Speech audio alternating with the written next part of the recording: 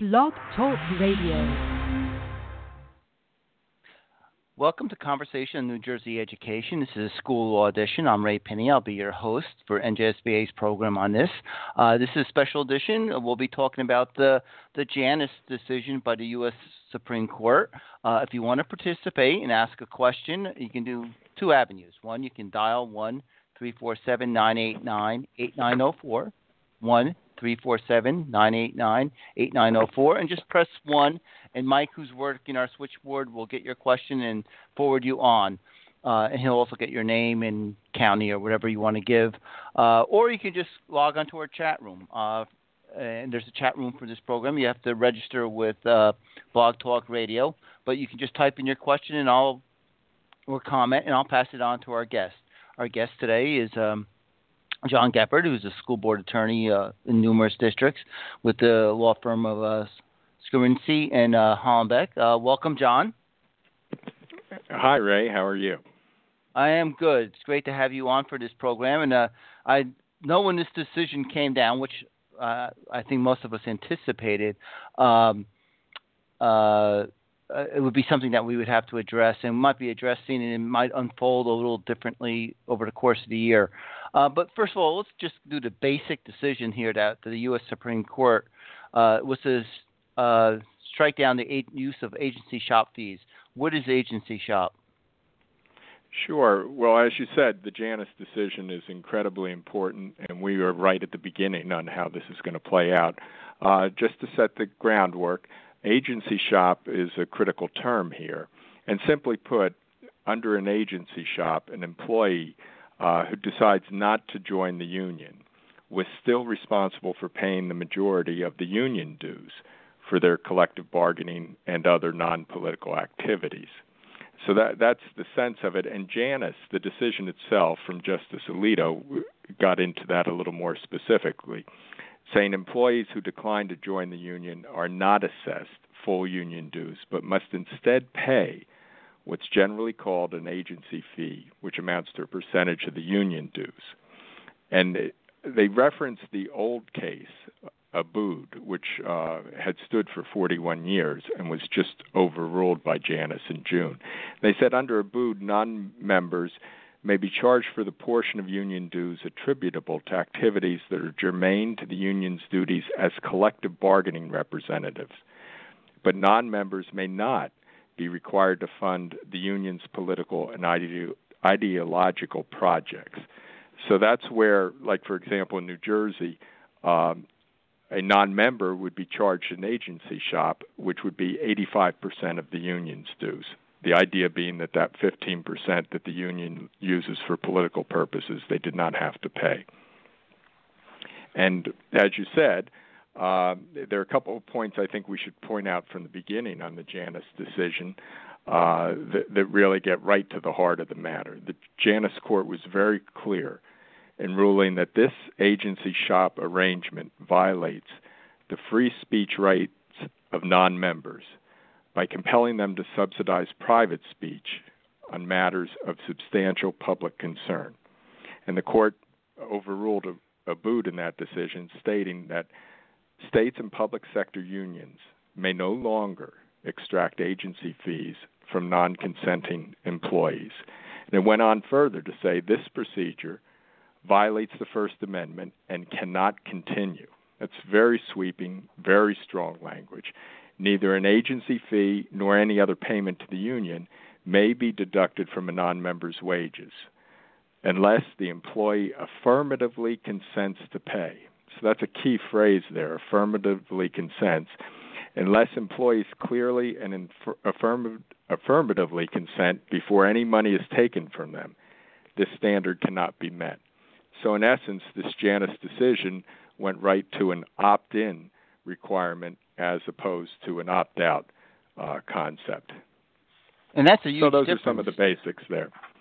Yeah, that's a huge difference, opt-in or opt-out in this case. And I think there might be a difference of opinion as to what opt-in and opt-out might be from the union perspective. But let's get to if I'm a union member or maybe a active member, does in New Jersey, and we should point out, New Jersey was not the only state. There's 22 states that had agency shop fees. Correct. And so, if I'm, does the district, are they still obligated to collectively bargain with the union, and does that cover all the? We'll use the teachers union at this point. Could be, AFT or NJEA. Are they still covered under the collective bargaining agreement? Yes, they definitely are, because even if an employee opts out of the union, they're still covered under the collective bargaining agreement. And we see this coming from a couple points in the law. The Janus decision did address that, and it said protection of the employee's interest is placed in the hands of the union, and therefore the union is required by law to provide fair representation for all employees in the unit, members and non-members alike. And it went on further to say that when you have a union designated as the exclusive representative, that gives the union a privileged place in negotiations over wages, benefits, etc., and the employers required to listen to and bargain in good faith with only that union. And it provides another requirement that the union may not negotiate a collective bargaining agreement that discriminates against non-members. And this is also found in our New Jersey state law with the Employer-Employee Relations Act. And the citation there for the lawyers, NJSA 34:13A-5.3, that talks about a majority representative, and it says it shall be entitled to negotiate agreements covering all employees in the unit, and shall be responsible for representing the interest of all such employees without discrimination and without regard to employee organization membership. So it's said in state law and now in the Janus decision that, yes, they would be included. Now, so if the union bargains and it's a 2%, 3%, whatever the increase is, that's what the non-union employee gets, as well as the health benefits. What about if there's a grievance? The non-member wants to file a grievance. Does the union, is it still obligated to represent them? Yes. In a broad sense, Janus discussed this issue too, and Justice Alito raised the question there about what about representing non-members in grievance procedures. And the answer from the court was that representation of non-members furthers the union's interest in keeping control of the administration of the collective bargaining agreement, since the resolution of one employee's grievance can affect the others. And it said serious constitutional questions would arise if the union were not subject to the duty to represent all employees fairly. So they went on to say unions do not undertake this activity with the grievances solely for the benefit of non-members. Unions have the right to send a representative to such proceedings, even if the employee declines union representation. So the Supreme Court was clear that the unions will still have an important role in non-members' grievance procedures. And this, once again, comes up through the New Jersey Employer-Employee Relations Act, stating that disciplinary review procedures and grievance procedures have to be discussed in the collective bargaining agreement. So is that disciplinary proceedings too, or just grievance? Yeah, well, the court was clear about the grievances. It addressed that specifically, and it said that the unions have to represent the non-members in the grievance procedures. It didn't specifically get into the disciplinary proceeding, but based on the tenor of what it said about grievances and the fact that in New Jersey the Employer-Employee Relations Act imposes that obligation, that the disciplinary review procedures have to be discussed in the collective negotiations agreements, and therefore even the non-members would be included there. So I can see from the union's perspective, they might feel the non-member is getting a lot of the benefit of being a union member, the wage increase and representation. So that's where they would probably argue that's why you have a shop fee. But is that correct in saying that they get a lot of the same benefits that a union member gets? Yes, that's a fair statement, that is part of the situation and is certainly a current topic in the discussion out there around the country and in New Jersey as to what impact Janus will have, and how a union member who sits there and says, why should I be paying dues, certainly could be a problem for some of the unions there. And I know they're addressing it, and certainly the unions and the management in the form of the school boards have some different views on how that'll be handled and how things will occur. Now, as you stated earlier, the Janus decision says employees have to opt in.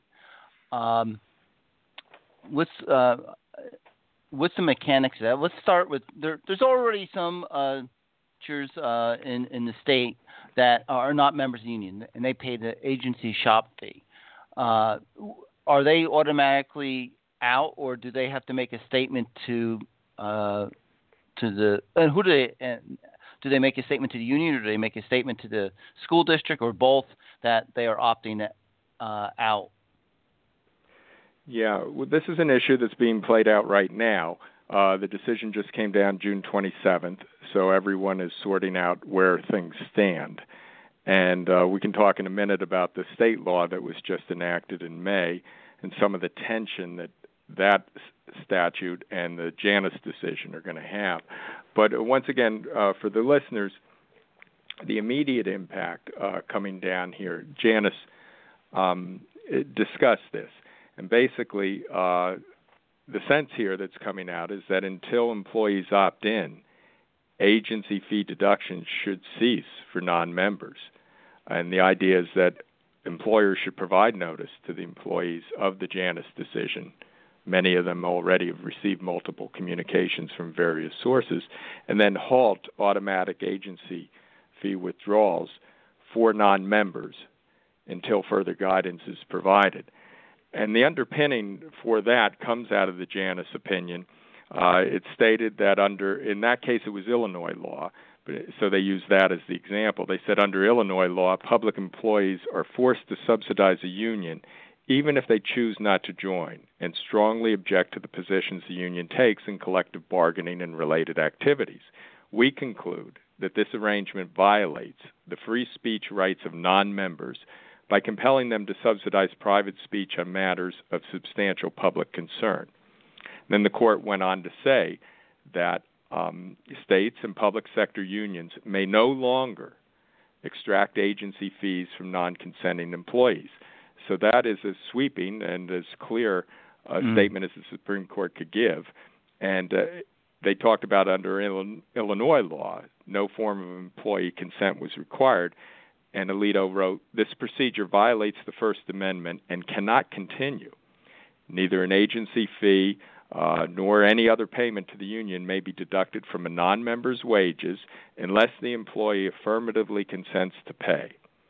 And by agreeing to pay, non-members are waiving their First Amendment rights, and such a waiver can't be presumed. To be effective, this waiver must be freely given and shown by clear and compelling evidence.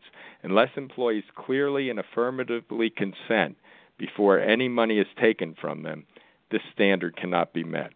So that's very clear language and certainly throws down the gauntlet there that the court has said that this process is unconstitutional, it violates the First Amendment, and it cannot continue, and that the intent has to be freely given and clearly given by the employee. So that's what leads us to a position, certainly from the school board's perspective, that until employees opt in, agency fee deductions should cease for non-members. So there should be notice given to these agency fee individuals, and they should be given a clear opportunity to state their preference, but it's illegal and unconstitutional for the public employers to continue to collect that money based on Janus. Now, we can in a couple minutes talk about the New Jersey statute and some of the restrictions that were put in place there and can be problematic for public employers in light of the Janus decision. Yeah, and that actually leads right into it. But before I get into the state law, so pretty much, and most districts know the administration knows the non-members who are paying the agency shop fee, so they should have reached out to those employees relatively quickly. Now, yes, that's correct. Before Janus was decided, and I think in anticipation of the ruling, which I think most observers were not surprised by, New Jersey passed something called the Workplace Democracy Enhancement Act. And I would say we have great creative writing in our legislative laws. So this was an anticipation, and it kind of set a framework for people opting in or out of a union. They put there's a use of an anniversary date. They have to give notice. But that's really about opting out. And the Supreme Court ruling that you discussed is more about opting in. So do these things kind of mesh? Is there going to be an issue here? Well, there certainly is an issue, and I'm sure the NJEA has a view on this, and I know some of this is being played out right now in New Jersey in different forums, and we can talk about that in a minute. To put things in perspective, when the New Jersey statute was enacted and signed in May, there had been many hints coming from the United States Supreme Court over the years that the Abood decision was in danger. And three of the cases, specifically Hudson, Knox, and Harris, had been coming down for a couple of years. And the court, and many of them were written by Justice Alito, who wrote the Janus decision eventually, kept dropping hints in there that Abood is questionable, that it may not survive, basically. And, for example, in the Hudson case, they talked about a procedure there, which led to the decision that a notice had to be given to the employee about the agency fee, and they had the opportunity to complain about it. Then the Knox court decision came down. That's the one where the opt-in procedure really came through, because Alito wrote in there that the union should have sent out a new notice allowing non-members to opt in to a special fee there rather than requiring them to opt out. So that's what sort of laid the groundwork for the opt-in concept, which then the Janus decision confirmed. And the Harris decision also was one where they did not extend Abood and the agency shop to personal care providers. So we had all that had come down prior to the Janus decision. And while the Janus decision was pending, the New Jersey legislature and the governor looked into creating a law, which they did, the Workplace Democracy Enhancement Act. And for our attorneys out there, the citation's NJSA 34:13A-5.11 et sec. And in that situation, the governor, even in the press report, stated at the time, back in May, that since they did not have the Janus decision at that point, there may be some problems with this statute. They may have to work with the legislature to amend it or to make some changes. So I would suggest that that's what's occurring right now between the governor and the legislature to review the Janus decision and see where some problems exist. And if we could just take a second to look through that statute, excuse me, there are certain points that are problematic. For example, there's the section that was enacted talking about revoking the membership, and it states employees who have authorized the payroll deductions of fees to employee organizations may revoke such authorization by providing written notice to their public employer during the 10 days following each anniversary date of their employment. So this New Jersey statute gives a snapshot picture that limits a New Jersey employee's right to revoke their authorization for these fees to 10 days following their anniversary date. So one, that creates a little bit of a nightmare from a bookkeeping perspective to keep track of each person's anniversary date. And then, two, the 10-day period seems very, very short in light of Justice Alito's sweeping language in Janus saying that it's unconstitutional, it violates the First Amendment, and it cannot continue. It must end immediately, and that an opt-in basis is the way that it should occur. So I see that as being one area that's going to, at some point,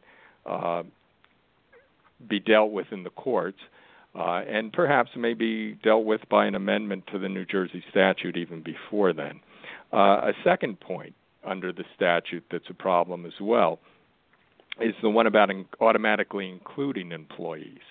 The section there, Section 5.15, states that all full-time and part-time employees who perform negotiation unit work shall be included in the negotiations unit.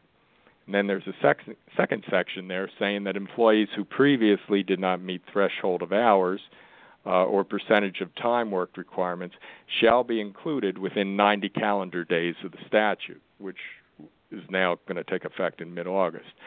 So that also seems to directly contradict the language in the ruling of Janus, where it says here that these people automatically are included as union members and with the fees, where Janus has said that that's not permissible. So obviously there's going to be a collision between these two concepts, and it'll have to either be worked out through court decisions, and someone would be the first case to come forward, or it'll be worked out through legislative amendments. But it certainly has everyone's attention and is very important at this time.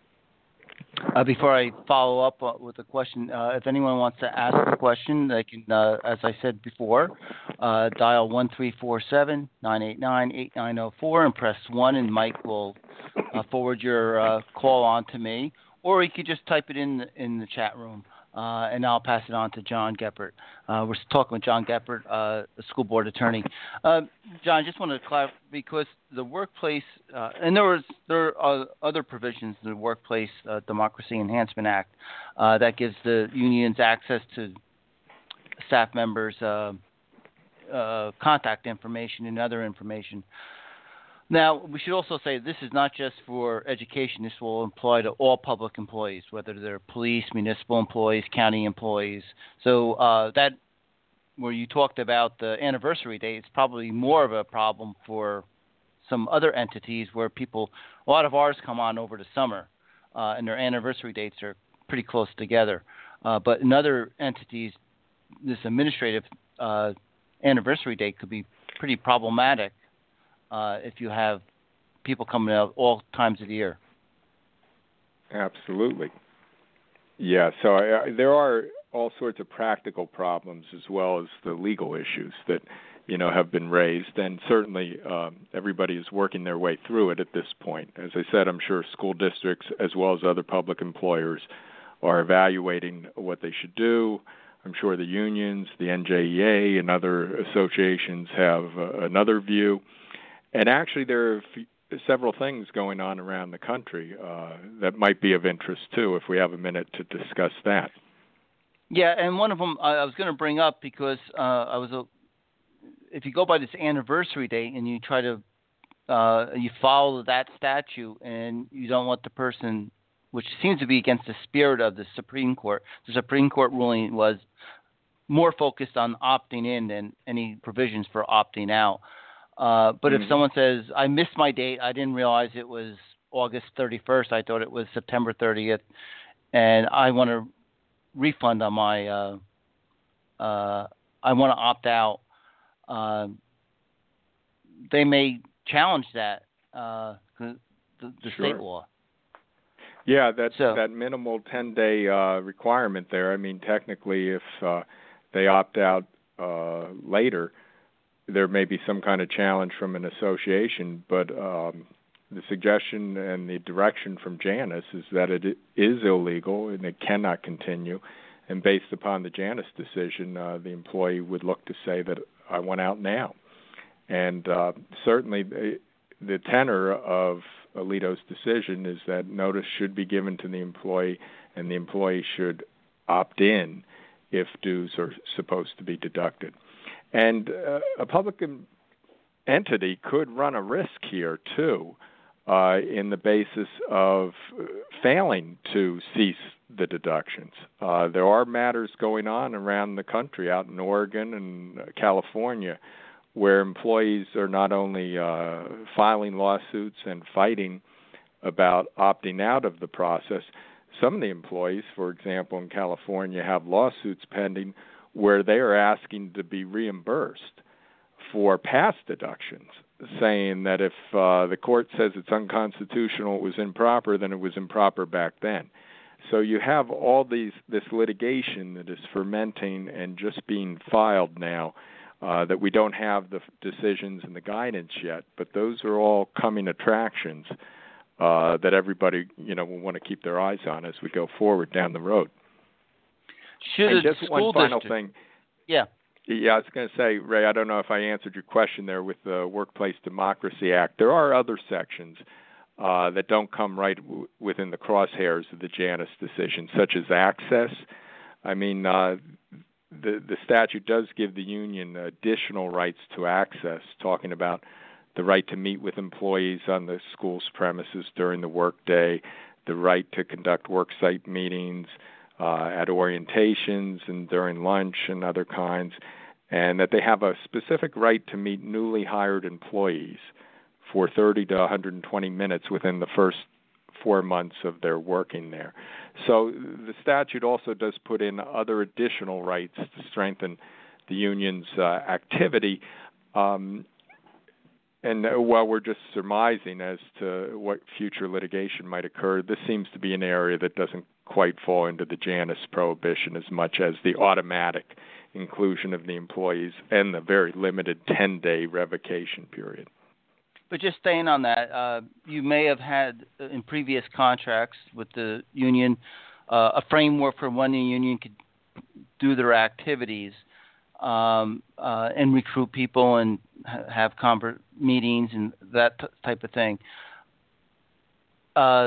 Does that which supersedes what? Your contract or the state law? I would assume the state law is the one that you have to abide to now.